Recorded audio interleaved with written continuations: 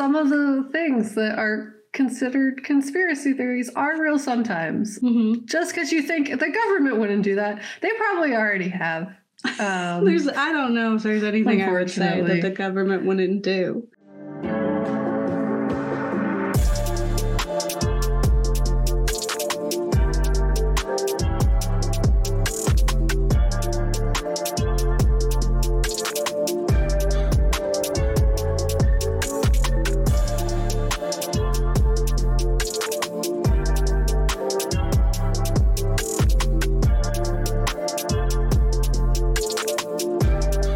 Hi, I'm Gogo. And I am Cushion.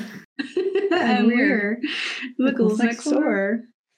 We're the, drug dealer, sex worker, and pimp next door. We could do that. We are the unlikely heroes of the story. Yeah. We're the Ghouls Next Door, a media literacy show from a horror lens where we explore the real life, historical, governmental influences behind our cinematic fears. And today we're talking about They Cloned Tyrone. And it is the manifestation of just because you're paranoid doesn't mean they're not after you. Yeah, like just because you're paranoid doesn't mean you're wrong about it. Yeah. Like some of the things that are considered conspiracy theories are real sometimes. Just because you think the government wouldn't do that, they probably already have. I don't know if there's anything I would say that the government wouldn't do. Yeah, but I'm sure someone in the world, as evidenced through what reality is right now, does think that. So they're wrong. That's true. That is true. Yeah. Yeah. And just like sometimes it really is like, as absurd as it may feel, it's probably true. Like that's what I've been saying before too, was like there are sometimes when, like the right-wing conservative, like those conspiracy theories that get so close to the truth and then they get weird.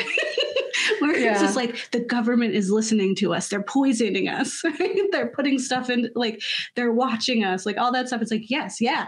Those things are true. Doing all those things, and then they'd be like, and they're lizards, and be like, all right, okay, you lost me at lizards. Yeah, you lost me. You had me in the first half. I'm not gonna lie. Yeah. And that's what this episode is with this film, They Cloned Tyrone, is. They're like, it's not as absurd as like the reveal of this is, but it's not wrong. These things are in a multitude of ways forms of manipulation and control. We've just absurdified it so we can also laugh. And I think that is something I really appreciate about They Cloned Tyrone, because it could have gone a different way. If it had a different attitude or approach, it could feel like preachy. It could feel like easily just like, oh, okay, the liberal agenda over here, like something like that. Right? Yeah. And instead it was like, haha, the government is strategically like poisoning us and controlling us and, doing all of these things to keep us obedient. And it's like, it's not wrong. Like it has so many critiques, while still also being hilarious. Like truly one of the funniest films I've seen in recent time. Yeah, it's like what they were saying about the like comedy and horror kind of blending together, or like being similar in their way of delivery. Definitely, you're getting something really horrific, but you're getting it in a comedic way, which is like an easier way to digest it, I think. Yeah, it becomes more palatable. You're more susceptible to the messaging because you're like, your guard's wait a down. Second. Yeah. Oh. Yeah. Wait. And yeah, it ouch. It's a good joke. Like, a great joke even. Yeah. Good joke. A great joke even. Exactly. And I think that's a really, great testament to the writing, but also the performances. I was saying, like, this is the funniest I've ever seen Jamie Foxx. I know people love Jamie Foxx for sure. You're allowed. I generally feel pretty lukewarm when he's around. I'm like, whatever. But him in this was brilliant. He had so many great lines, and the delivery was like perfect every single time. And the three of them really played well on each other, and having like John Boyega as like the straight man kind of in these roles of, you know, two goofballs around him, and then he has to be like, really? Yeah. We really super gotta do serious. This? They did so well. And so much of the film is improvised in those ways. Like a lot of those lines are just them throwing them out. And I think that brings a really organic, fun atmosphere, because it's like they get it. They know the characters. You can trust them to do that. And they can still hit the mark. And it's not something that we like wrote ahead of time and predicted. Oh, wow. I didn't know it was actually improvised. That's such a fun fact. Like a good amount of stuff. So like there's a lot of like some of the funnier lines and just like the interactions with characters are improvised, or it's just like I love that them throwing out some ideas. There's a lot of fun. I recommend folks, if you watch They Clone Tyrone, also look up some of the bloopers. Because it's funny because you see them trying out different lines or trying out different things, and it must have been a really fun. Oh my God, now I want to do that. That sounds very fun. Yeah. So we're going to talk about They Clone Tyrone, which is a newer horror film. It was written pre-pandemic, and then pandemic happens, you know, so it came out recently, and it is, I think it was a sleeper. Like not enough people are talking about it. It is up there in my like appreciation of film with like Sorry to Bother You, Get Out. Like it is on par with them in being entertaining, having like fun aesthetics, right? Loud aesthetics, intentional, and also teaching us things, making us think. So we have a very long episode. I know we keep saying that this whole season. We're figuring out how to get back into writing our scripts, and we just haven't figured out how to write less. And there's just so much to say. So you like it. That's why you're here. And so it's hard to be intentional and vague at the same time. We're working on developing that skill set. Yeah, it is. Well, why don't I hop in? So let me tell you about They Clone Tyrone and some of the things that go in line with that idea of just because you're paranoid doesn't mean they're not watching you. Excellent. So They Clone Tyrone is from 2023, and it is about a series of eerie events thrust an unlikely trio onto the trail of a nefarious government conspiracy in this pulpy mystery caper, and it's directed by Joelle Taylor. This is a directorial debut, I believe, which is just like, whoa, that's so fun. Good job, Netflix. I was reading that they wrote on other things, but this was their first movie. Yeah. Just them. Yeah. Yeah, a lot of it like also reminds me of Atlanta. It has similar like Atlanta vibes in the writing. But so They Clone Tyrone is a loud, absurd, and charming sci-fi film that's equal parts blaxploitation, social commentary, and confirmed conspiracy theories. So we follow three unlikely heroes, which is a drug dealer played by John Boyega, a sex worker by Tyrone Paris, and a pimp, Jamie Foxx, as they uncover a conspiracy in their neighborhood that shakes their understanding of the world around them and their place in it. Has really second guessing any choices that they've ever made, and if that exists, if choice is actually true. So as how the story goes is that Fontaine, a local drug dealer, runs down a competitor trying to sell on his turf. Later, while he's out to pick up his money from pimp Slick Charles, he is gunned down in the parking lot by their rival dealers. And you'd imagine that's the end of Fontaine. That's it. He got gunned down. That's how it's so sad. Now we have a new character, right? Only he wakes up the next morning, seemingly unaware that he died the day before. He's just like going about his business in his normal routine before he returns to Slick Charles's for his deuce. Because he's like, I didn't pick that up yesterday for some reason. Yeah, so gotta do it now. Gotta go there. And Slick is reasonably shook by the ghost of Fontaine on his doorstep. He's so funny. He was like, you're gonna put a ghost on a pimp's doorstep? Like, so sad. He was like, what? And he brings in one of his girls, Yo-Yo, who confirms the story that Fontaine did die last night. And he was in the parking lot. So how is he here with them walking around? Like you were dead, like fully dead. And also, just like as a sidebar, it's a really like brutal death, and it's so shocking, and it felt really realistic, and it was such a significant mood in the midst of a very comical premise. So just like it is like, if you're sensitive, which reasonably so, especially if you live in Philadelphia or any of the other cities where that's a really stressful thing, that's a trigger warning for you. You don't have to do that to yourself. So this leads the trio to investigate this insane story, because what is Fontaine doing here alive? It's like Ghost of Christmas Past. Oh, so good. On their journey, they uncover a hidden underground lab below someone's home. It's like a house in their neighborhood, which has been clearly used as surveillance. Like, people have been taking shifts. They got like, and then they got this underground lab. They go into an elevator. It's just in a closet in someone's room. It's crazy. Yeah. And it is like this call, like they do go in the elevator, and it's such a, direct opposition to something like Nope. The whole thing is like, let people like going in that elevator. And so it's really fun that they do.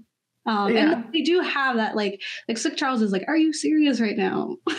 Would I be doing that? So the lab pushes them farther down the rabbit hole after they encounter a very white black man, a mysterious white powder, and most perplexingly, a clone of Fontaine. Right. So as they work to uncover how deep this goes, they find their whole neighborhood, which is called the Glen, is being surveyed and controlled by a mysterious higher power. Their cultural staples are twisted into tools for control, from their music, food, hair care, and even their religion. Every piece of like what they took as just regular life is in some way being either surveyed or manipulated for a form of control by the government. So nothing is as it seems, and this new reality sends Fontaine on a spiral. Yo-Yo's sleuthing and journalism skills come in handy as she works to fight to free the Glen from this influence.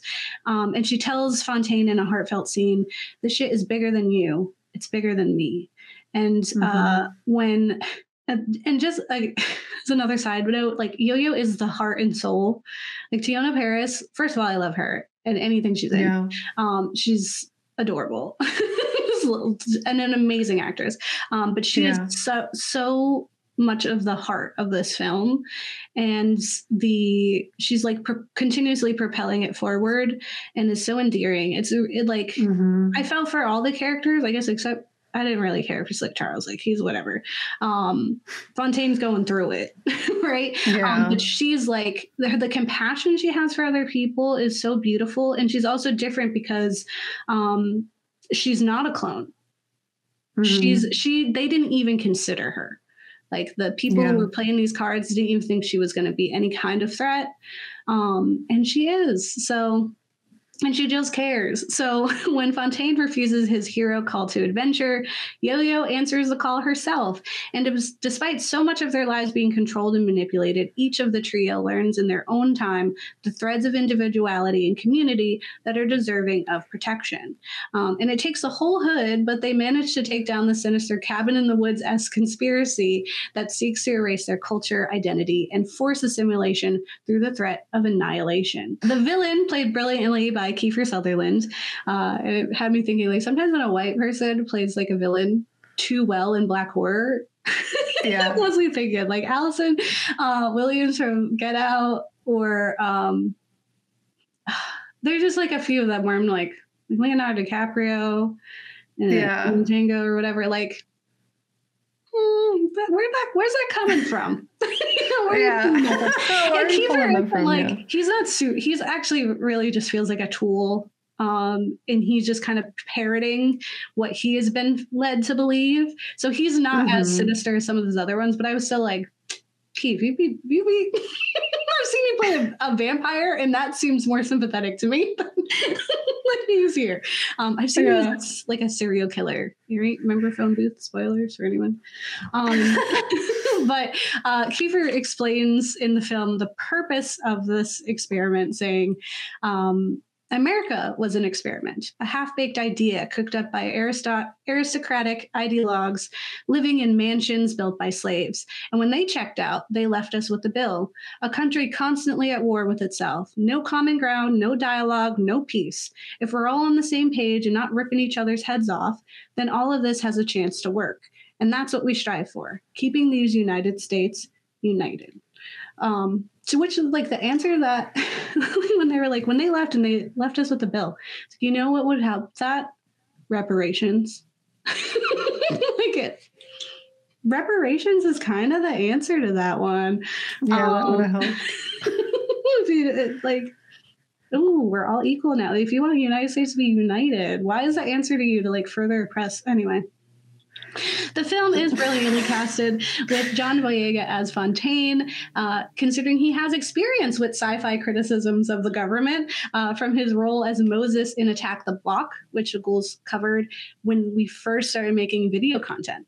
It was like our second episode. It was pushed together with Earth Girls Are Easy, so I'd love to do an Attack the Block one day of just that film because it's amazing.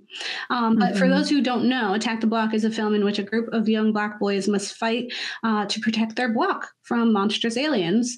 And it starts with the boys robbing a young white woman who actually is Jodie Whittaker, who's eventually the 13th Doctor Who. But she's quick to demand justice, and she's like labels them monsters and is like, oh, I should, she be playing too well.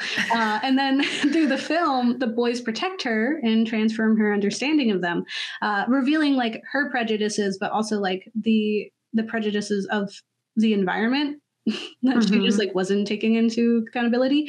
But the biggest comparison I find between Attack the Block and They Clone Tyrone is a declaration by Moses in the film, They Attack the Block, where he says, government probably bred those things to kill Black boys. First, they sent in drugs, then they sent guns, and now they're sending monsters in to kill us. They don't care, man. We ain't killing each other fast enough, so they decided to speed up the process.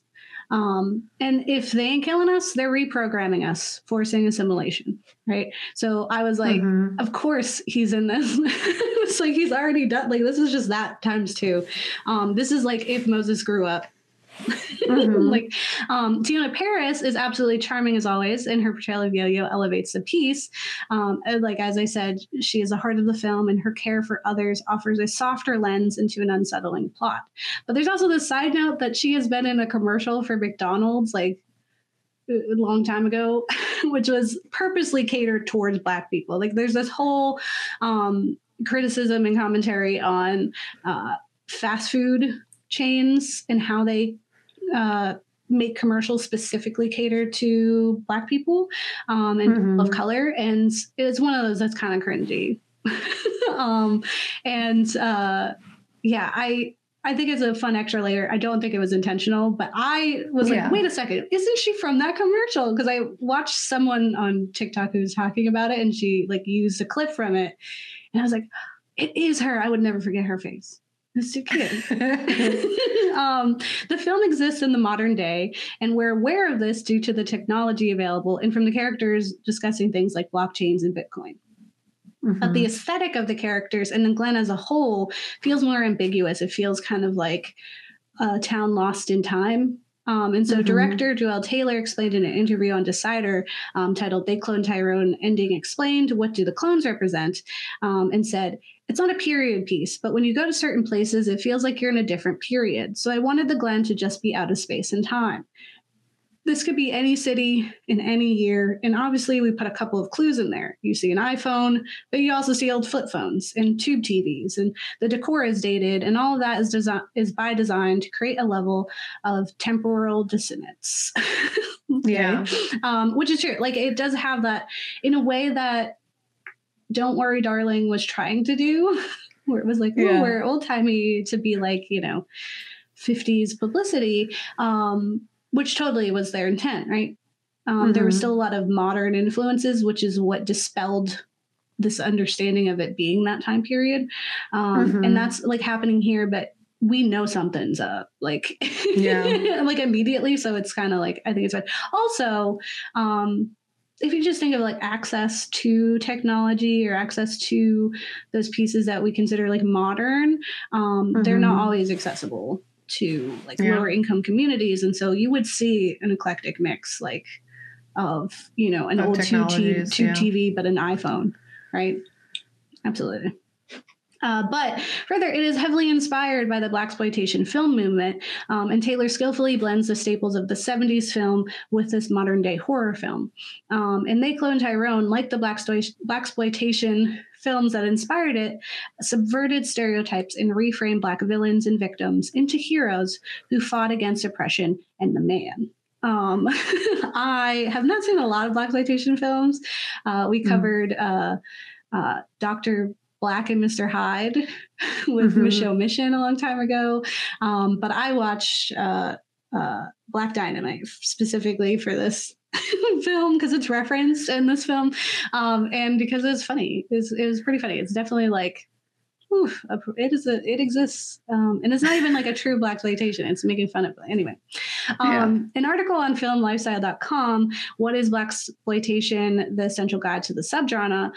In an article, writer Matt Crawford explains some of the main characteristics of blaxploitation films that we can clearly see in They Clone Tyrone. So they say, one of the most recognizable characteristics is their urban setting, often highlighting the gritty realities of inner city life. The music score also plays a pivotal role in these films. Funk and soul tracks not only added a layer of cool to the characters, but also reflected the cultural trends of the time. And I'll talk about the music's impact in the next section, but this is such an important part of the film and in blaxploitation films that inspired them, which often featured overt lyrics and messages within the songs. Like they just use as another part of elevating the message. And so Crawford continues with, the genre is also known for its aesthetic choices. Costumes and set designs were extravagant and bold, mirroring the flamboyant fashions and attitudes of the era. The use of bright colors and flashy clothes was intended to empower characters. Such visual boldness also foregrounded cultural pride and individuality. And despite the film being modern day, the colorful wardrobe of the characters paints a picture of individuality and unabashed pride, like they did in the blaxploitation movement. It's pretty like it's another part of the frozen in time 70s. Yeah. Some of the lingo is that, but also like what they're dressed as feels that way. And Crawford also expands on the theme of the films, blaxploitation films, saying, finally, these movies frequently address themes like racial injustice, economic hardship, and the fight against organized crime. They presented African-American heroes who could outsmart and outfight their adversaries, offering a form of cinematic escapism that was both entertaining and empowering. Oftentimes it did feature, it was directly combating the role that Black people were taking in quote unquote regular film, where they were, villainizing or victimizing sex workers and pimps and the drug dealers and all these other people. They were like giving them these labels. And so they were like, okay, well, what if those people were the heroes?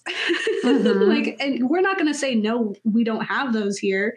We're going to say, so, and they're pretty fucking cool. We love them, So, and that's something I really appreciate is like that idea of like subverting and also like just taking it back, like, and so Yo-Yo's a sex worker. Yeah, and they're gonna save the day. She's cool as hell. Like that's like two different, like what? I don't see the causality here. So let's talk about weaponizing stereotypes and cultural staples. So the villainous government organization unveiled in the film used many Black staples and stereotypes to control the Glen. At first, the trio uncovers loud and absurd conspiracies. Example, the fried chicken and grape juice are being poisoned.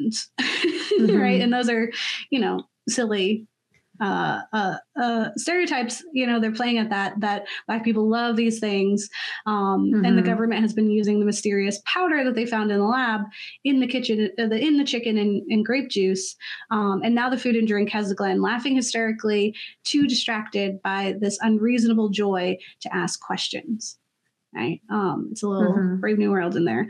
And the toxicity of the fast food industry and its insidious predatory relationship with Black and Brown communities has a sordid history, with many Black, Brown, and lower income communities in cities living in what we called food deserts. Right. These chain restaurants have the neighborhoods in a chokehold because they don't have alternatives, right? So the lack of access to fresh, healthy, affordable, and sustainable food contributes to growing health issues. And the Food Empowerment Project has a great article about food deserts where they explain, according to a report prepared for Congress by the Economic Research Service of the U.S. Department of Agriculture, about 2.3 million people, or 2.2% of all U.S. households, live more than 1 mile away from a supermarket and do not own a car.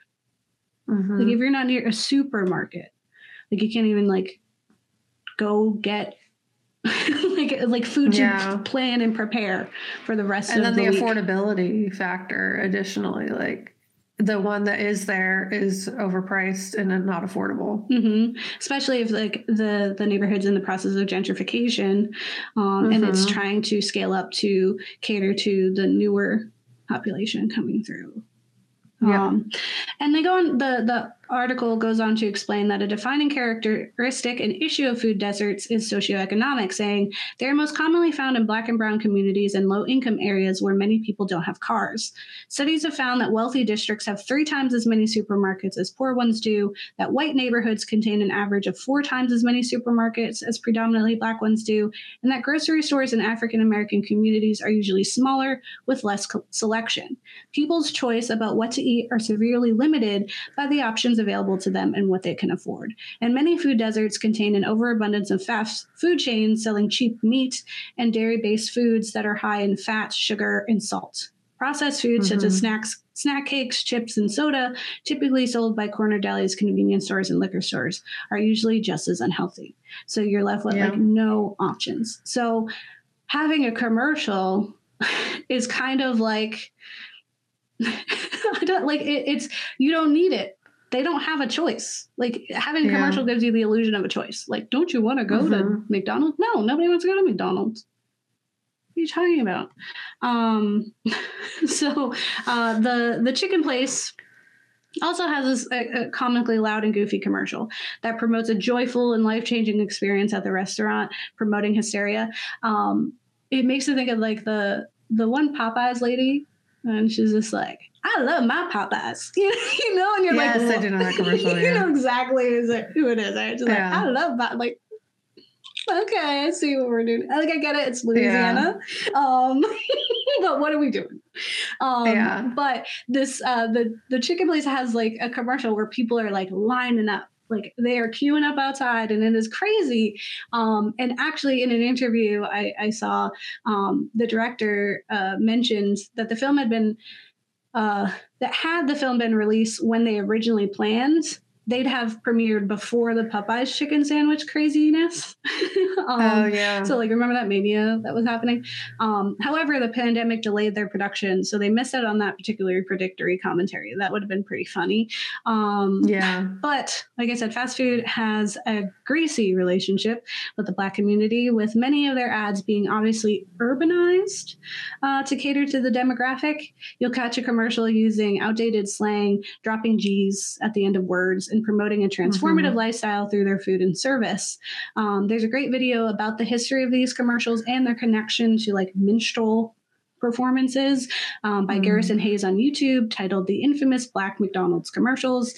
They talk about one where it's like there was like a slew of commercials in like I think the 90s, maybe 80s, where this boy who like lived in the hood or whatever gets a job at McDonald's and like the hood is proud of him. It's like a 3-part series of commercial where it's just like Calvin got a job at McDonald's, it's changing his life, and all his friends like, what are you saying? He also has one where it's like they they're like, oh man, they need to go to church, but the granddaughter didn't make breakfast. So instead they go to McDonald's and the grandmother's like really happy. And he's like, my Nana would not be excited if we went to McDonald's before church. That is not happening. Yeah. So yeah, but it's a great video. Check it out. So in addition to the weaponization of fried chicken and grape juice, the experiment turns religion and hair care against the community too. So the local church, representing the Southern Baptist movements of motivating preachers, soulful music, and fanaticism, has been sharpened into a tool. And below the church is the main government base of operations, which is pretty clever. Think about all the other secret things that happen in religious settings, because we don't have to patrol them as much. We do, but they don't, you know what I'm saying? Above, the pastor shouts about obedience, promoting ignorance, and to ignore the worries around them. He shouts in that sing-songy pastor rhetoric. I everywhere, keeping watch over the wicked and the good, but also the wicked. And do you know what he wants most out of each and every one of you? Say it with me if you will. I know you know it. Obedience. And I was like, that's exactly like a sermon. It's not like it's absurd because it's in the movie and you're looking for it. But I was like, but that's not far off. I heard that same sermon. Yeah. And he works to ease the anxiety, dismissing the concerns that could distract them from that obedience, saying, because it don't matter how bad your life is. It don't matter how to get a victory. It don't matter. You got a light bill due. It don't matter. And you got a gas bill too. It don't matter. Your grandson Jamal was gunned down in a drive-by shooting right next to the Derrick King. Right? You just got to trust in a higher being. Who is that higher being? We don't know. And Yo-Yo responds to that, and she whispers, they give Jim Jones a run for his money. And we talked in our episode last week on Get Out about how when Rob mentioned Jeffrey Dahmer, that was intentional, as he was a serial killer who specifically sought out Black men. Well, Jim Jones is right there alongside that monster, having gone from civil rights activist to mass murderer after he poisoned the Kool-Aid. It was actually Flavor Aid, but poisoned the Kool-Aid. Yeah. Killing thousands of his congregation made up almost entirely of Black people. He was a cult leader who specifically killed Black people. So yeah, it's also very intentional, especially because he started with good intentions too. Yeah. The hair care comes through when Yo-Yo discovers they've been poisoning their laxer to work similarly to the fried chicken, the opiate of the masses, sedating the community so they don't fight against the oppression and control. Right. And there's a critique here on beauty standards, right? Having Yo-Yo as our hero, who has sported a full fro, confront the menace of straightening your hair, is a commentary on Black women needing to manipulate their natural hair to conform to white beauty expectations. See any article or story where a Black woman was told her natural hair was not appropriate for work. Yeah, or school. That happens a lot at schools too. And in those like student sports community. Yeah, it's like their natural hair is not appropriate, which is wrong. Right. And in the underground lab testing, we see a woman in the clockwork orange type torture device where like eyes are held open, being subjected to images of Black women having their hair straightened and being softly lectured that she too can be beautiful. And later we find that Yo-Yo has been wearing a wig the whole time, and this is actually a lifesaver, protecting her from the relaxer treatment and allowing her to fight against the scientists who didn't even know she was wearing a wig. That's how dense they are about Black women's hair. And yeah, it's obvious. The last weaponized stereotype I will mention is the music, right? The music has such a strong impact on the film and the community. And throughout the film, the music is feeding us secret messages. It inspires obedience and controls the emotion of the community, whether overtly through lyrics and titles, like in the underground lab, We see two men fighting as the scientists play a track titled Kill a Motherfucker .mp3 before hugging it out to a track called I Need a Hug .mp3. And there's a history in America of villainizing rap music and blaming it for violence. So this experiment is that theory made manifest. Like, oh, look, it happens, right? And be sure to pay attention to the songs on the radio and throughout to catch the subtleties too. Like when we hear Diana Ross's Love Hangover, at the same time we see a poster for the experiment that says unity starts here at the top and winning the race to the future at the bottom, with a white man scientist holding a double helix. Little scientist guy, and right at this, you see that poster right at the same time that in Diana Ross's song we hear her say, "If there's a cure for this, I don't want it." Yeah, that's so brilliant. Even more interesting is the control from music that we can't even hear. In an interview on YouTube titled Director Joel Taylor Uncovers the Easter Eggs in the Clone Tyrone, Taylor confesses to using what he calls sub-aural frequencies, which are frequencies of sound below their threshold of hearing. So they would be like subliminal, right? And the music they made that controls the crowd of people outside the strip club is a subtle Morse code and says things like stop and surround them, stop and subdue. Then later on, when the crowd calms down, the message is saying carry on or as you were, which as a sound designer is so cool. That is like... because he didn't have to do that. He did not have to. That's so cool. And that's why it's like, so much of it is like I heard the music and it's so like when he's on, like in the car, you hear like the lyrics and things are telling you exactly what to do. Like when they kill him, the music is telling them to do that. Like, so that stuff is so overt. And I was just like, oh, there's a sound and the people are reacting to it. But it's so literally cool. Like the sound designers created a Morse code sub-aural frequency song that says that. And I'm like, that's crazy. It's also kind of scary. It's definitely scary, but it's also very it's so cool. And I did notice in the watching Black Dynamite, they also had music that was like literally telling you what was going on. It was pretty fun. So also talk about assimilation is better than annihilation, is this kind of tagline that the big bad has. So let's talk about assimilation in They Clone Tyrone. So in the end, the big reveal for the experiments is that the scientist behind the cloning and the whole lab is a black man. It's Uncle Tom, who, not just any black man either, right? It's the OG Fontaine. This man lived through the instilled memories of our drug dealer Fontaine, and his answer to how can we get them to stop hurting us was to become them.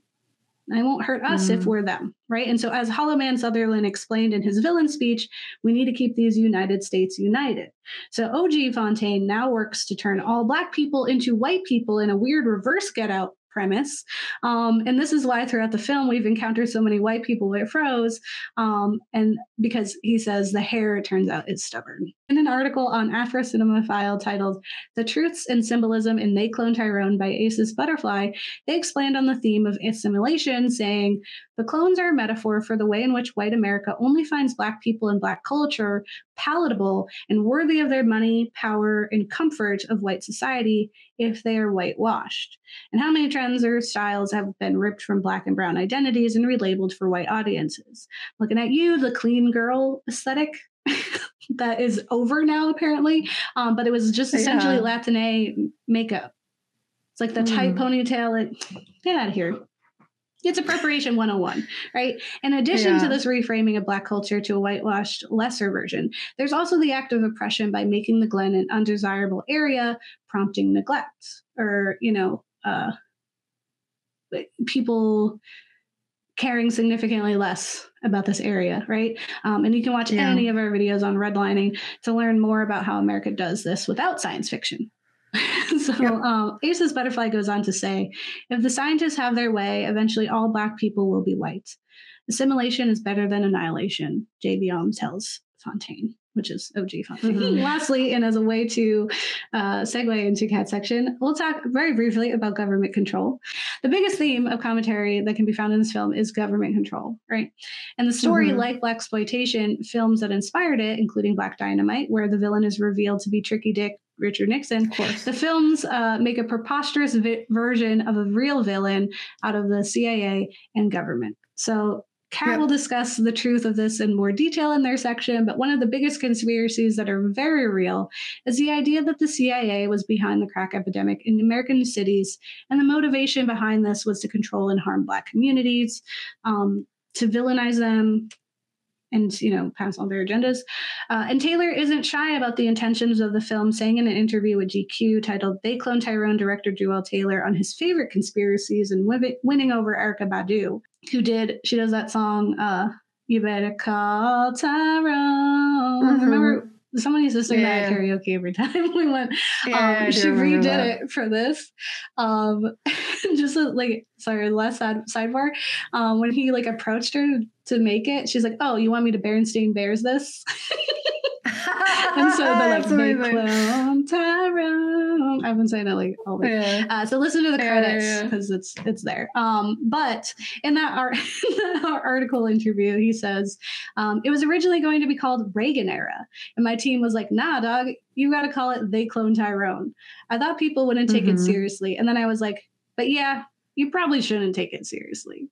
Right? Having it have that fun aspect, like we were saying at the beginning, allows it to be more palatable, allows us to be able to laugh and cry. Ouch. Yeah. Well, what you were saying, not re-traumatize the audience. Yeah. Sure. And, this film is loud about its commentary while entertaining us. Like Get Out and Us, the absurdification of the conspiracies doesn't minimize them, but instead confirms them. Because we're okay, we could look at the absurd premise and laugh off how silly the shouting pastor is and the relaxing relaxer, but it also allows us to see the truth. Because sure, it's not that, but it's certainly something, isn't it? It's not that, but isn't it? In an interview with NBC News, he be doing interviews, titled "How They Clone Tyrone Transforms Racial Archetypes into Unlikely Heroes," Taylor admits to the intention of the film, saying, "We're really going out of our way not to be this is what it means about the state of the Black community. You're going to watch it and draw a conclusion that may or may not even be something we intended, but it doesn't make it any less valid." Right? And that's the power of media. We talk about that all the time. Once you think a thing and other people start weighing in, everybody who touches this film transforms it into something else, and something more, even maybe than you intentioned. And so I think this fun way that he approached it is really amazing because it just makes it makes something that could be really bleak and traumatizing not. Yeah. And it kind of honors the human element of we're unpredictable as creatures. We're just super unpredictable. So the whole thing is they underestimated everyone in that, and then they were wrong because they did not predict that. Yeah. And just when you're watching the film, there's lots of ending or ways you can interpret the information that could be unpredictable to the original creator. It's neat. That's all that's to say is that's neat. My section is going to be depressing as heck, y'all. So if you don't want to be depressed, I honor that for you. But I'm going to get into it. It's a lot and reasonably so. So my section is titled "The Covert Dance, CIA, Drug Trade, and Its Impact on Black Americans." In case you forget that we live in an insidious country that actively harms humanity, or you are just as tired as we are, today we are unpacking Reagan, their economic policy, and America, including the CIA and OSS's role in organized crime, as well as the drug trade.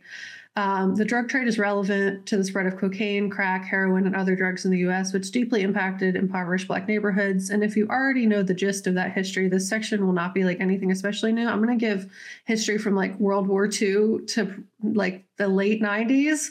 But if you already know the gist, it's okay. I'm to give a trigger warning. Many of these things that the United States government has done are very upsetting and have caused extensive harm, both internationally and nationally. So if you're not in a place where you feel safe hearing that information right now, or if you don't want to see my face or hear my voice specifically speak on these things, but still have interest in learning about the information that I'm presenting, we have links in our show notes as well as on our blog. The CIA said they did all these things for the most part. Yeah. So like you can read all of it yourself without me telling you. And the reason we're unpacking this is obvious in the context of They Cloned Tyrone, a film that in many ways represents this history and impact. Many of these claims have been admitted by the OSS and CIA. They were the same. It's just like the OSS came first, the CIA came second. And congressional releases as a result of lawsuits filed against the agency.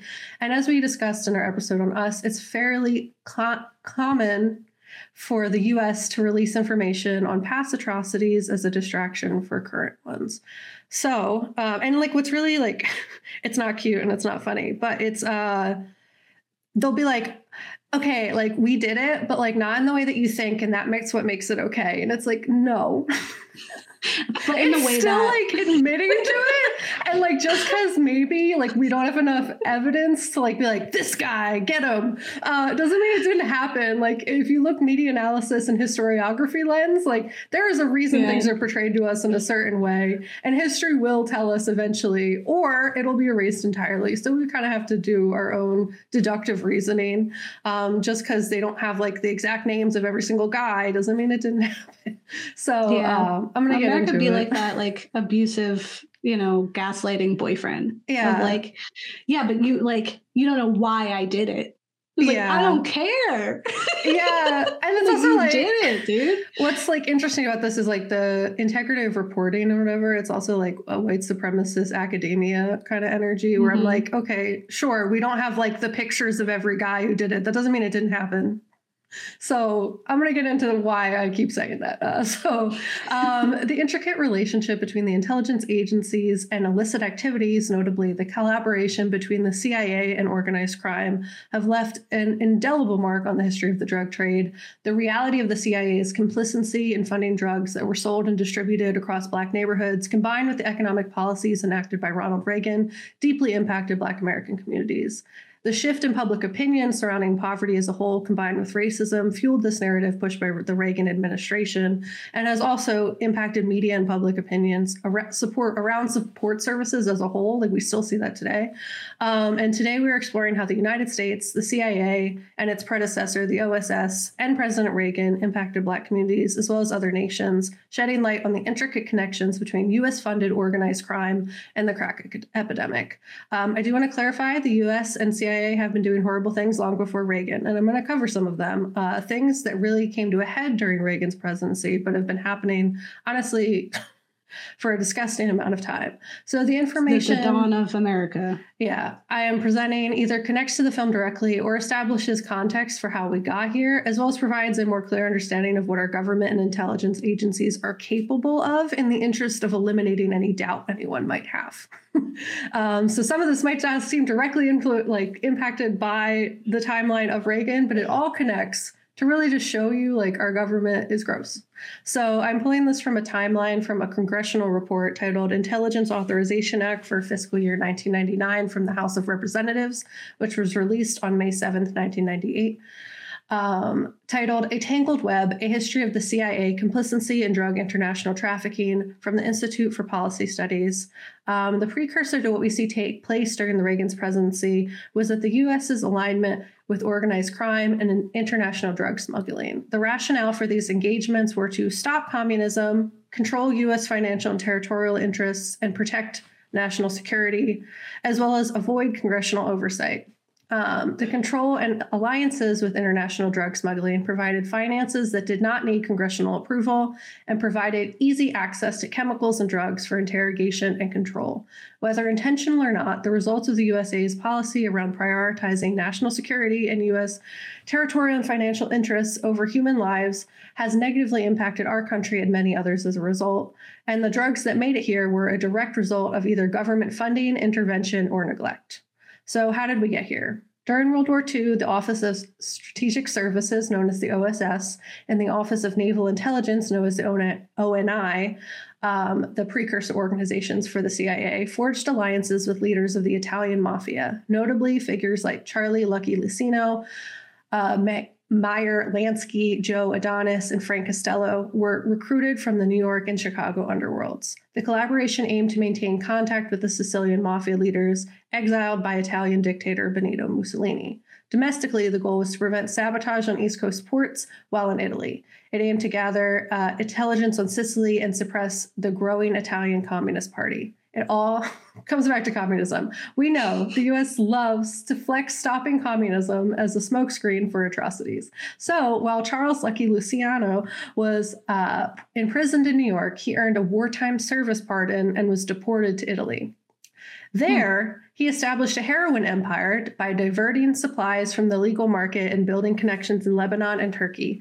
These connections supplied morphine base to labs in Sicily. Additionally, the OSS and ONI collaborated with the Chinese gangsters that controlled vast opium, morphine, and heroin supplies, which contributed to the establishment of post-World War II heroin trade's third pillar of the Golden Triangle, which is the border region of Thailand, Burma, Laos, and China's Yunnan province. So this was during World War II. So it's almost like during this time, it would have been great if the government and the OSS/ONI focused more on stopping like the literal genocide of my family and the millions of others that our PA congressmen love to leverage as justification for backing Israel and the current genocide taking place in Palestine against the Palestinian people, and did that instead of funneling money into drug trades to stop communism.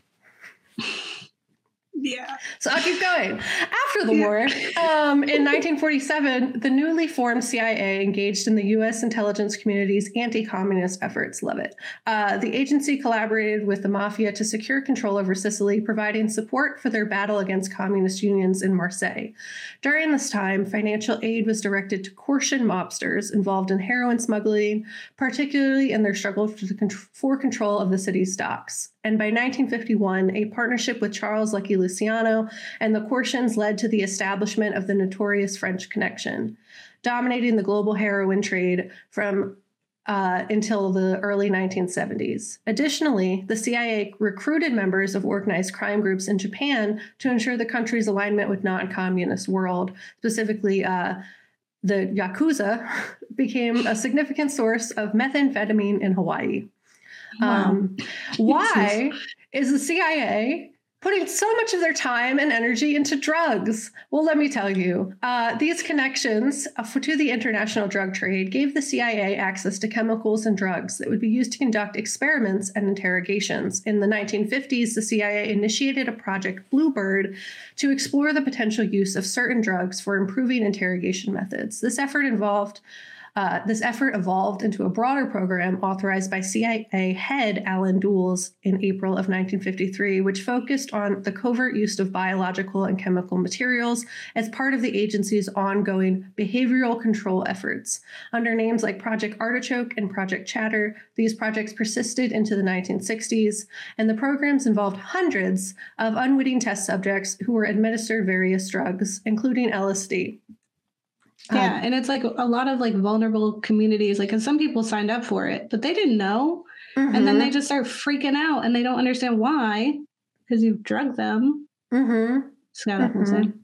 This specific instance really makes me think of They Cloned Tyrone, in that it's not far-fetched to think the government would have a secret underground bunker where it was kidnapping and experimenting on people without their consent with drugs, as many historical accounts reinforce the CIA's capacity to do so. As we move into the 1960s, the CIA, in support of the U.S. war in Vietnam, renewed old and established connections with Laotian, Burmese, and Thai drug merchants, as well as a corrupt military and political leaders in Southeast Asia. Despite the notable increase in heroin production during this period, the agency's dealings with these individuals attracted minimal attention into the early 1970s. And then in 1967, Manuel Antonio Noriega, he's important, became a CIA agent, CIA asset, specifically, initially recruited by the U.S. Defense Intelligence Agency in 1959. Following his assumption of leadership in Panama's intelligence services after the 1968 military coup, Noriega became a valuable asset for U.S. covert operations. CIA Director George Bush specifically paid Noriega $110,000 in 1976, despite evidence of his involvement in drug trafficking dating back to 1971. While payments were suspended during the Carter administration, Noriega returned to the U.S. payroll when President Reagan assumed office in 1981. Throughout the 1980s, Noriega was handsomely rewarded for supporting Contra forces in Nicaragua. What was in Nicaragua? By the Contras, friends.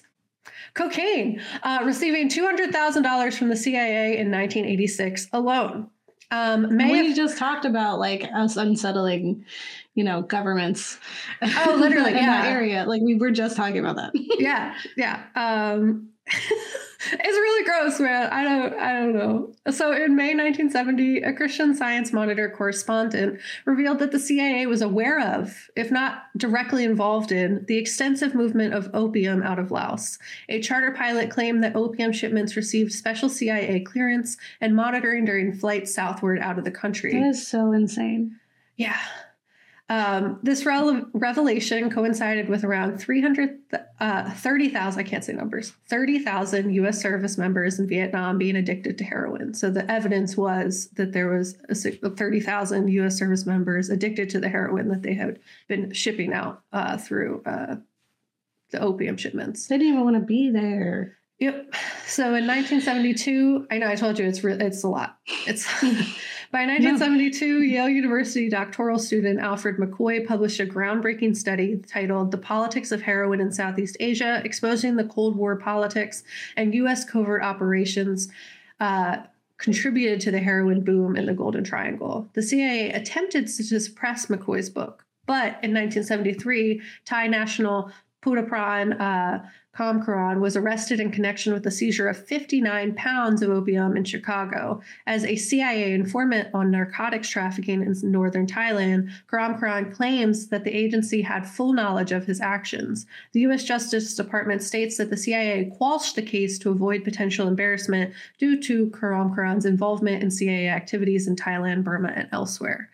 By June 1975, we're not even to Reagan yet, Mexican police, aided by U.S. drug agents, arrested Albert Cecilia Falcon, whose Tijuana-based operations reportedly generated $3.6 million per week from cocaine and marijuana sales in the United States. Cecilia claimed that the CIA, what he claimed to be a CIA protege, trained as part of the agency's anti-Castro efforts in exchange for assisting in weapons movement for certain groups in Central America. The CIA allegedly facilitated his drug trafficking. In 1974, Cecilia's aide, Jose Agozi, a CIA-trained intelligence officer and Bay of Pigs veteran, reportedly secured agency support for a right-wing plot to overthrow the Portuguese government. Among Cecilia's supporters are influential figures, including Miguel Nazar Haro, who was the head of the DFS, when acknowledged by the CIA as one of the most important source of their most important source in Mexico and Central America. When Nazar was implicated in a stolen car ring later on, the CIA intervened to prevent his indictment in the United States. So, sus as hell. Exactly. Lots of sus things taking place, lots of names that are very clearly deeply rooted in drug trafficking, etc. That they're it's like, why are you coming up in your mouth, Yeah, that they're literally paying and collaborating with. So, and some of this is alleged, like they don't as I said, they don't have the pictures, they don't have exact evidence, but there's enough to insinuate proof for the public opinion. Mm-hmm. I'm not writing an academic paper on this, but I think based on reading all of these documents that seems right. And in April 1978, a Soviet-backed coup in Afghanistan paved the way for explosive growth in the Southwest Asian heroin trade. The CIA supported rebel Mujahideen. This is documented on paper, by the way, this part. The CIA supported rebel Mujahideen, expanded opium production to fund their insurgency. Between 1982 and 1989, the CIA sent billions of dollars in weapons and aid to Mujahideen, resulting in a significant increase in annual opium production in Afghanistan, reaching about 800 tons from 250 tons. By 1986, the State Department acknowledged Afghanistan as probably the world's largest producer of opium for export and the primary source of the Southwest Asian heroin in the United States. Despite this, U.S. officials failed to take action to curb production, maintaining public support for Mujahideen and ensuring smooth relations with Pakistan, whose leaders were deeply implicated in the heroin trade and assisted in channeling CIA support to the Afghan rebels. It's like you sound like you're a crazy person when you're like, and this is like, and this isn't like a congressional report. Yeah, like Congress and they're said like, that. no, yeah, that was us. Yeah, and it gets grosser, specifically once we hit the 80s, because John Kerry wrote with a subcommittee, like published a whole paper that basically confirmed that if they didn't do it directly, they let it happen and were working with these people. So whether they meant to or not, they caused it. That is proven. The intent is what's not proved, essentially. So in June 1980, the CIA, despite prior knowledge, failed to prevent members of the Bolivian army, assisted by Argentine counterparts, from orchestrating the cocaine coup. Former DEA agent Michael Levine contended that the agency not only failed to intervene, but actively supported cocaine trafficking in Bolivia, and government officials attempting to combat traffickers reportedly faced violence, including torture and death orchestrated by CIA-sponsored paramilitary terrorists. Under the command of fugitive Nazi war criminal Klaus Barbie, who was also allegedly protected by the CIA. Of course. Yeah, but we're not anti-Semitic. It's fine.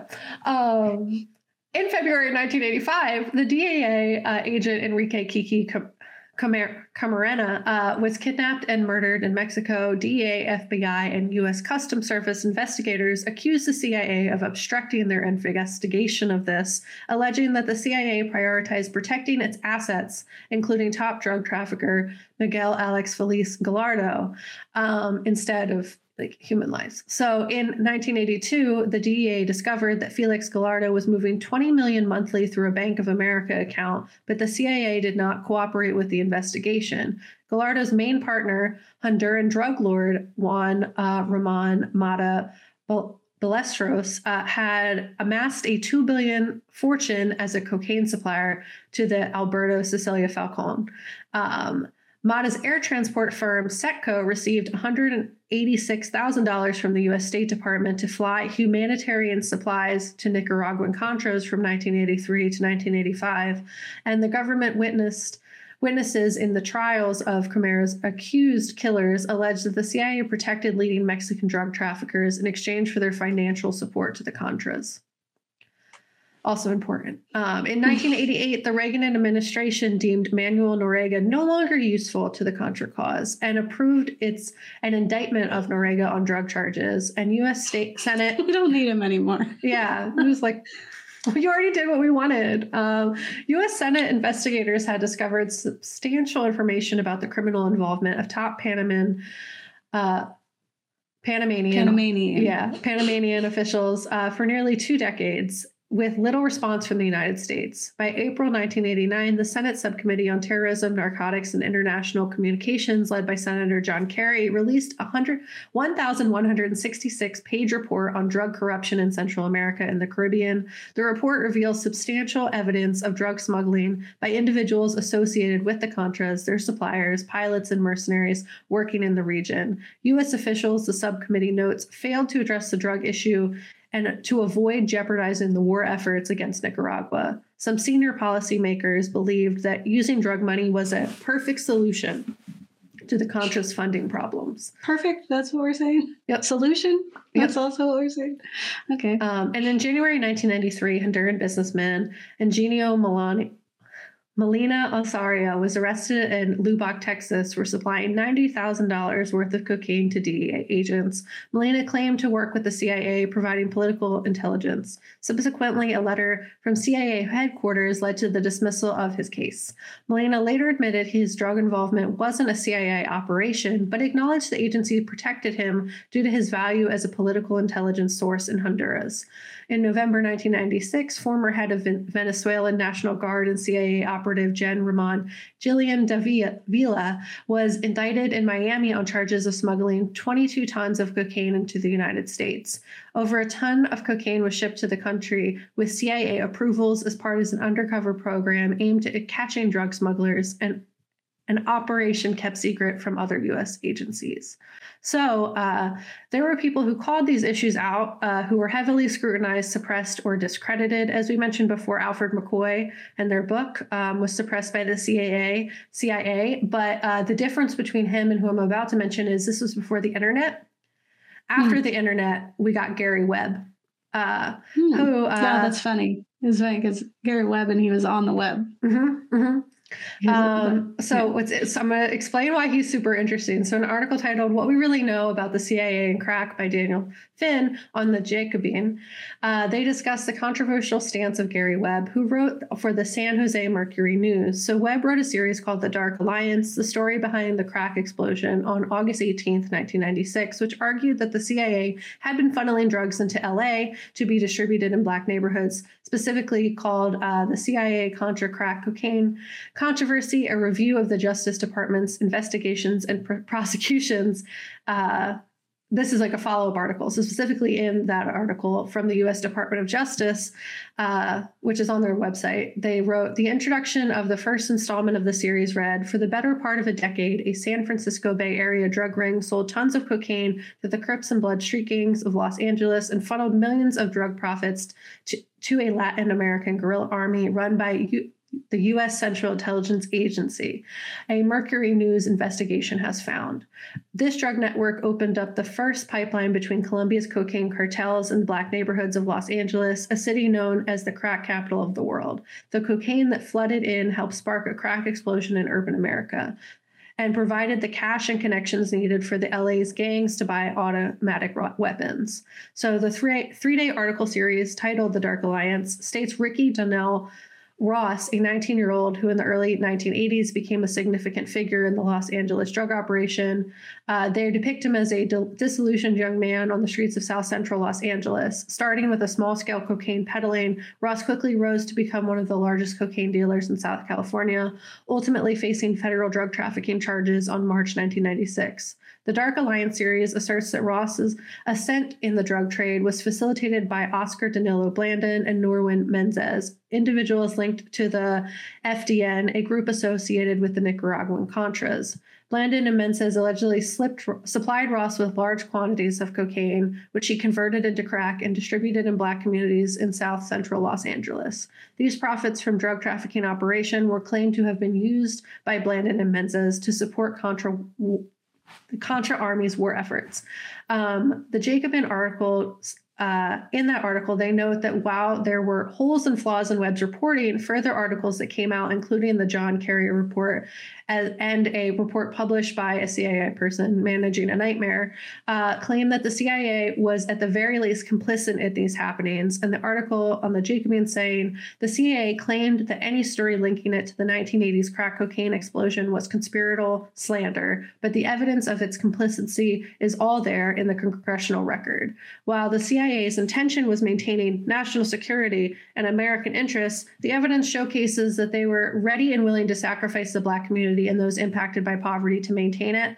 And in an article titled Managing a Nightmare, How the CIA Watched Over the Destruction of Gary Webb on The Intercept by Ryan Devereaux, they say that in 1985, more than a decade before that series was published, there were journalists like Robert Perry and Brian Barger that also outlined Contra's involvement in cocaine trafficking as a means to fund war efforts in Nicaragua. And it is in a move that foreshadowed Webb's experience. The Reagan White House launched a concerted and behind-the-scenes campaign to besmirch the professionalism of Perry and Barger and to discredit all reporting on Contras and drugs. Additionally, the Jacobin article references another, specifically a 1997 article in the Columbia Journalism Review titled The Storm Over the Dark Alliance by Peter Kornbluh, where he highlights that there was no question that the Dark Alliance included flaws, which the CIA was able to exploit. But Kornbluh said the series was problematic. Kornbluh said the series was problematically sourced and criticized for its repeated promises of evidence that on close reading it did not deliver, and it failed to definitively connect the story's key players to the CIA. But he noted there were inconsistencies in Webb's timeline of events. Hornblow also uncovered problems, however, with the retaliatory reports described as balanced by the CIA. And in a case of the LA Times, he wrote, the paper stumbled into the same problems of hyperbole, selectivity, and credibility that it was attempting to expose, while ignoring declassified evidence, also neglected by the New York Times and Washington Post, that lent credibility to Webb's thesis. Clearly, there was room to advance a contra-drug CIA story rather than to simply denounce it.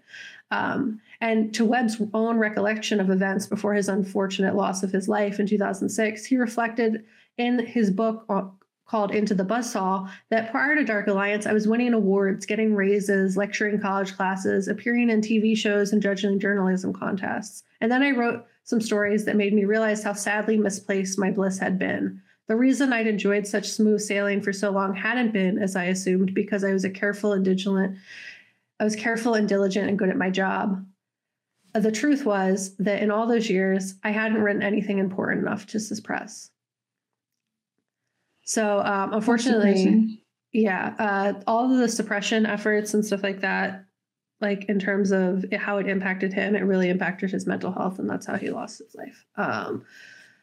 And that is really sad. But essentially, all the evidence about what he said, well, in terms of, as I said, like in the academic space, like there were flaws in his reporting, but in the declassified documents that came out, it did validate that there was reason to question the Contra CIA relationship, and that these key players like did exist. Like obviously the CIA is going to cover their track super well. Like it's going to be hard to report on them. The whole thing is that they're a secret intelligence agency, like that isn't public record. So like there were actual declassified documents that validated a lot of Webb's claims, and unfortunately, he was treated so poorly by his colleagues and other people that it really impacted him.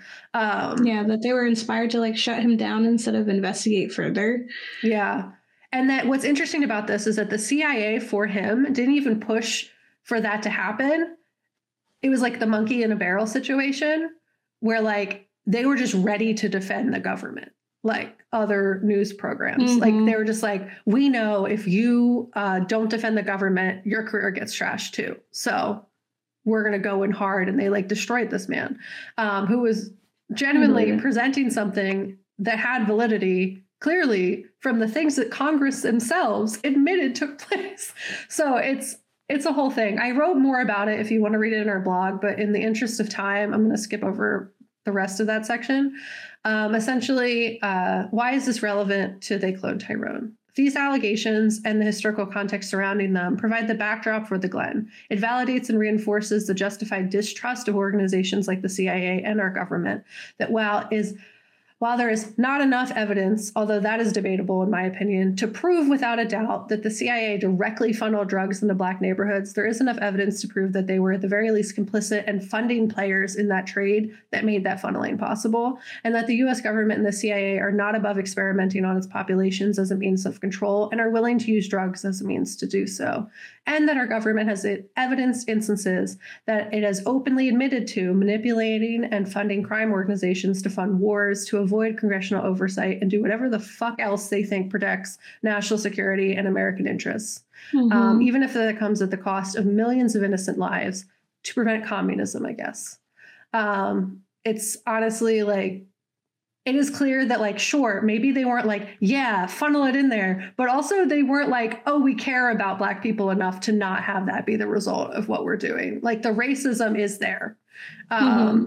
Whether they gave the order for it or not, the lack of care for those communities, the systemic machine that is white supremacy, racism, and capitalism in our country did the work for them.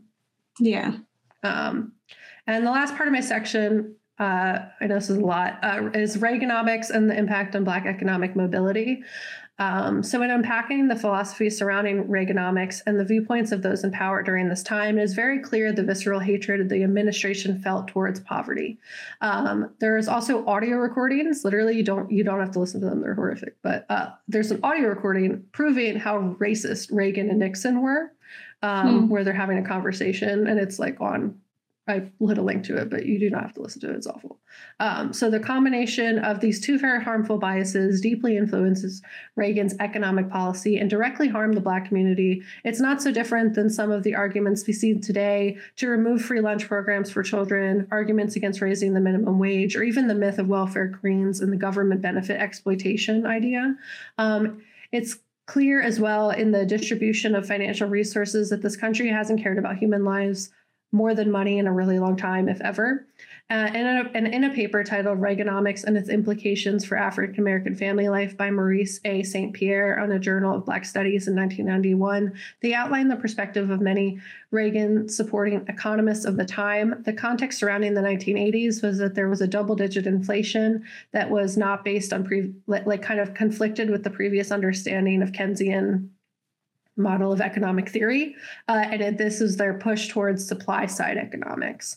So they say that other supply siders like Bruce Bartlett, former staff member of the Republican Congressman Jack Kemp, specifically drew attention to the need to index the tax code for inflation, to cut rates across the board, cap government spending, and reduce regulations and government credit activities as a prescription for improving the American economy. The irony around these views was that simultaneously the government was sending hundreds of thousands of dollars to fund wars and CIA-backed agents that they knew were dealing drugs. So cut government funding where they also increased the military budget by 144%, but let's cut food stamps. Who's counting? Who's counting? They continue to say that the goal of supply-side economics was to help American economy and argued it would benefit minorities and Black people by extension. Sure. To give you a better idea of the kind, it's like rich people being like, let them eat cake. It's literally let them eat cake. Like, it's trickle-down economics. It's them having like no idea what actually is existing in any other class other than their own, and like not caring. So like their idea of how to fix it, it's like that whole they went to a village and like planted a garden, and then the villagers didn't help them because they're like, that's where the rhinos run. Why would you plant a garden there? It's stupid.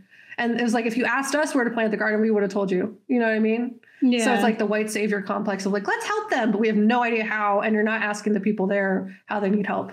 So rich people should not make the decisions for how to help people who are in need at the end of the day. So to give you a better idea of the kinds of people we're dealing with, economist Thomas Sowell of the Hoover Institution, for example, argued in favor of dismantling such government programs as minimum wage, aids to education, and job training, and turning those issues over to the private sector, who we know do a great job. Sowell asserted that many other government programs, the minimum wage, severely limited the freedoms of Black people to make decisions about what wage they will accept for employment, which is actually like, no. It removes any protection they have from being exploited and paid under a minimum. But sure. He supported the elimination of current aid to education programs in which only public schools received government funds. And even though these schools often did not provide adequate education, instead he sought a system that would provide vouchers to parents so that they could choose what school they thought offered the best education at the illusion of choice. Additionally, he was against government regulations because they implied people were better off with less options. The above arguments are of interest because they are reflective of some of the basic values of American life. Of there ain't no such thing as free lunch is very much like everyone can work, and if you don't work, you deserve to die. It really was that like belief of that. And it was the way Arthur Shenfield, he was an economist, that's what it comes from him. And it emphasized that work ethic, which some would argue that like America's work ethic was worth it and would present itself. Like people want to work, you know?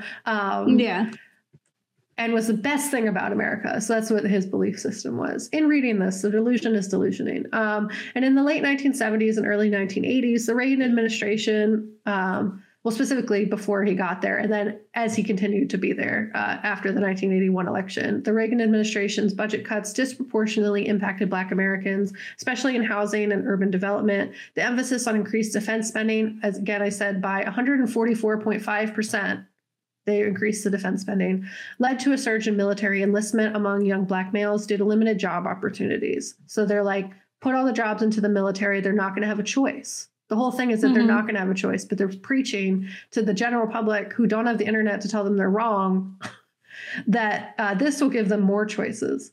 And Anyway, Reaganomics exacerbated existing disparities, increased the likelihood of poverty among Black children, and the reductions in government assistance programs such as aid to families with dependent children and child support enforcement hit Black families harder than white families. Reagan-era reforms driven by supply-side economics aimed to cut welfare spending, affecting the AFDC, the aid to families with dependent children, and the child support enforcement. And these changes, including job search requirements and cuts to allowances for the larger ACDF or ACDC, AFDC, I'm dyslexic, friends, forgive me, households disproportionately affected Black American families. There was even like one guy who like wanted to force that if you had a kid under the age of 16, that you had to live with your parents so that they wouldn't receive double checks, essentially. Even though twice as much money was still needed, you still had twice as many kids. If your kids had kids, you know what I mean? Like it's still, it was a manipulation tactic to limit the amount of money that was going out and make it significantly more difficult for people who needed support and aid to receive aid. Barriers, essentially.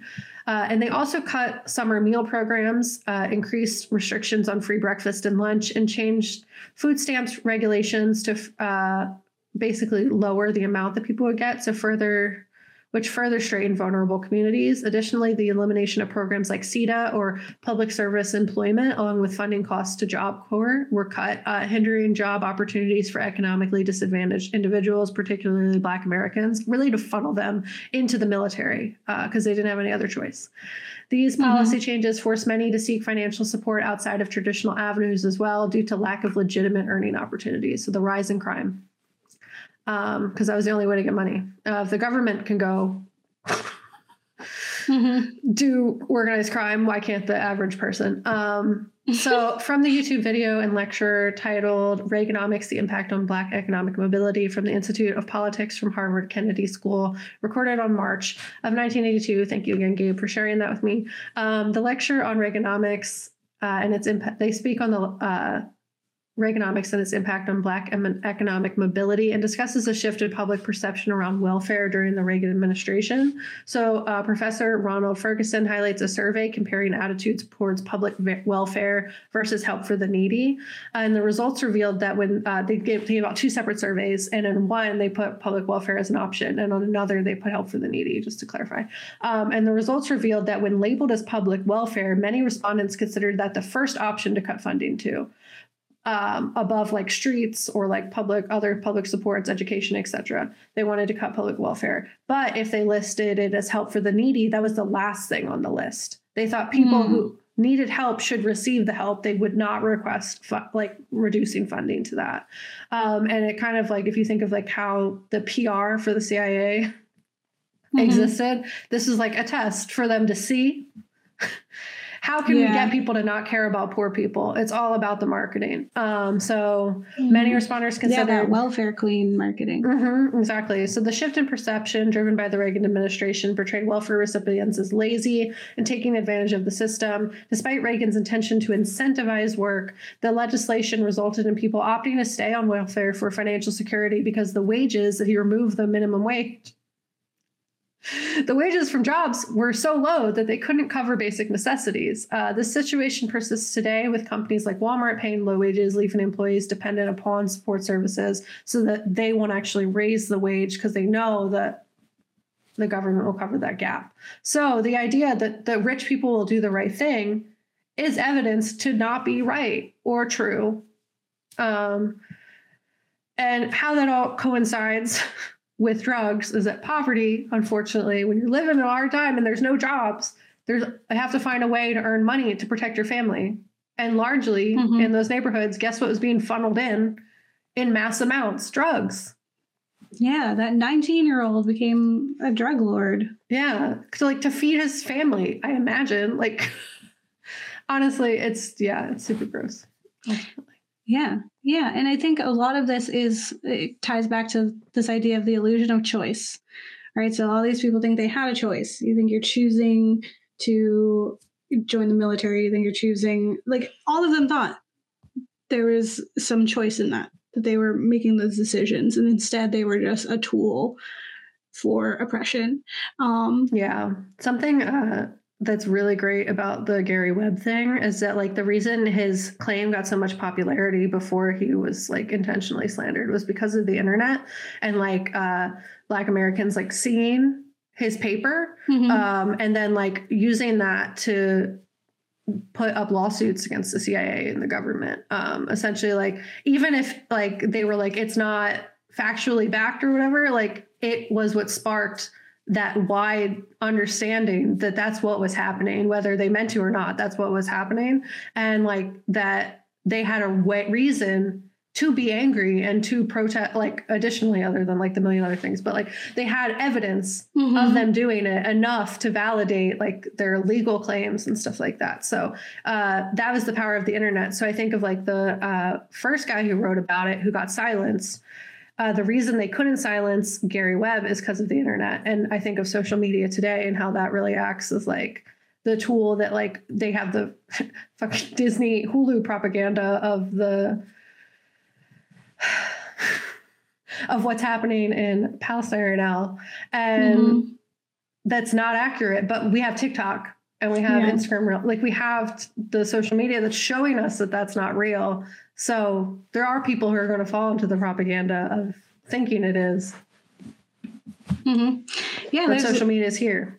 There's a whole conversation right there about mainstream media, and the fact that they're all like the mainstream media is all controlled by the same three companies, and so that's why it's so easy for them to silence these reports. And it still happens today. There's things like local news organizations are silenced because of things that are happening. Like I've experienced that. And so it's one of the reasons why I purposely work in non-mainstream media, and why, you know, we have a world like a place like podcasts and YouTube where people can be sharing information and trying to get the truth out there, and like you were saying, in different social media aspects that we didn't. And they also use radio.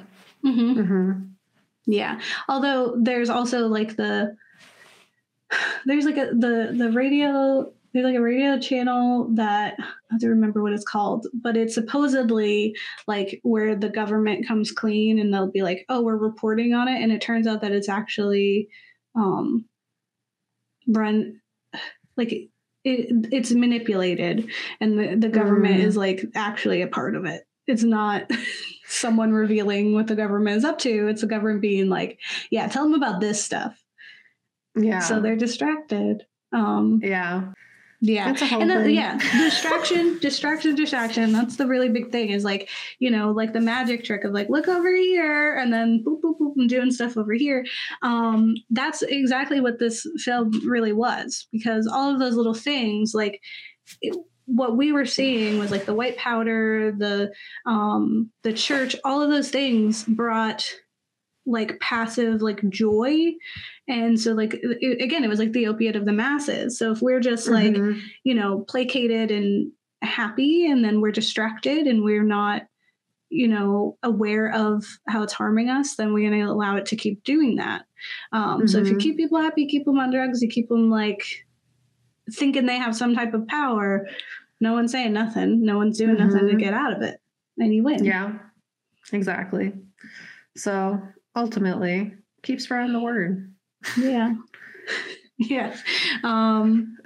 They clone Tyrone. Well, I hope you like that episode. It's super lengthy and educational from both sides. I think that was really fun. Yeah. We have more for this series. We got, I believe, 2 more episodes, and then we're going to be shifting into something new. So let us know what you think about They Clone Tyrone.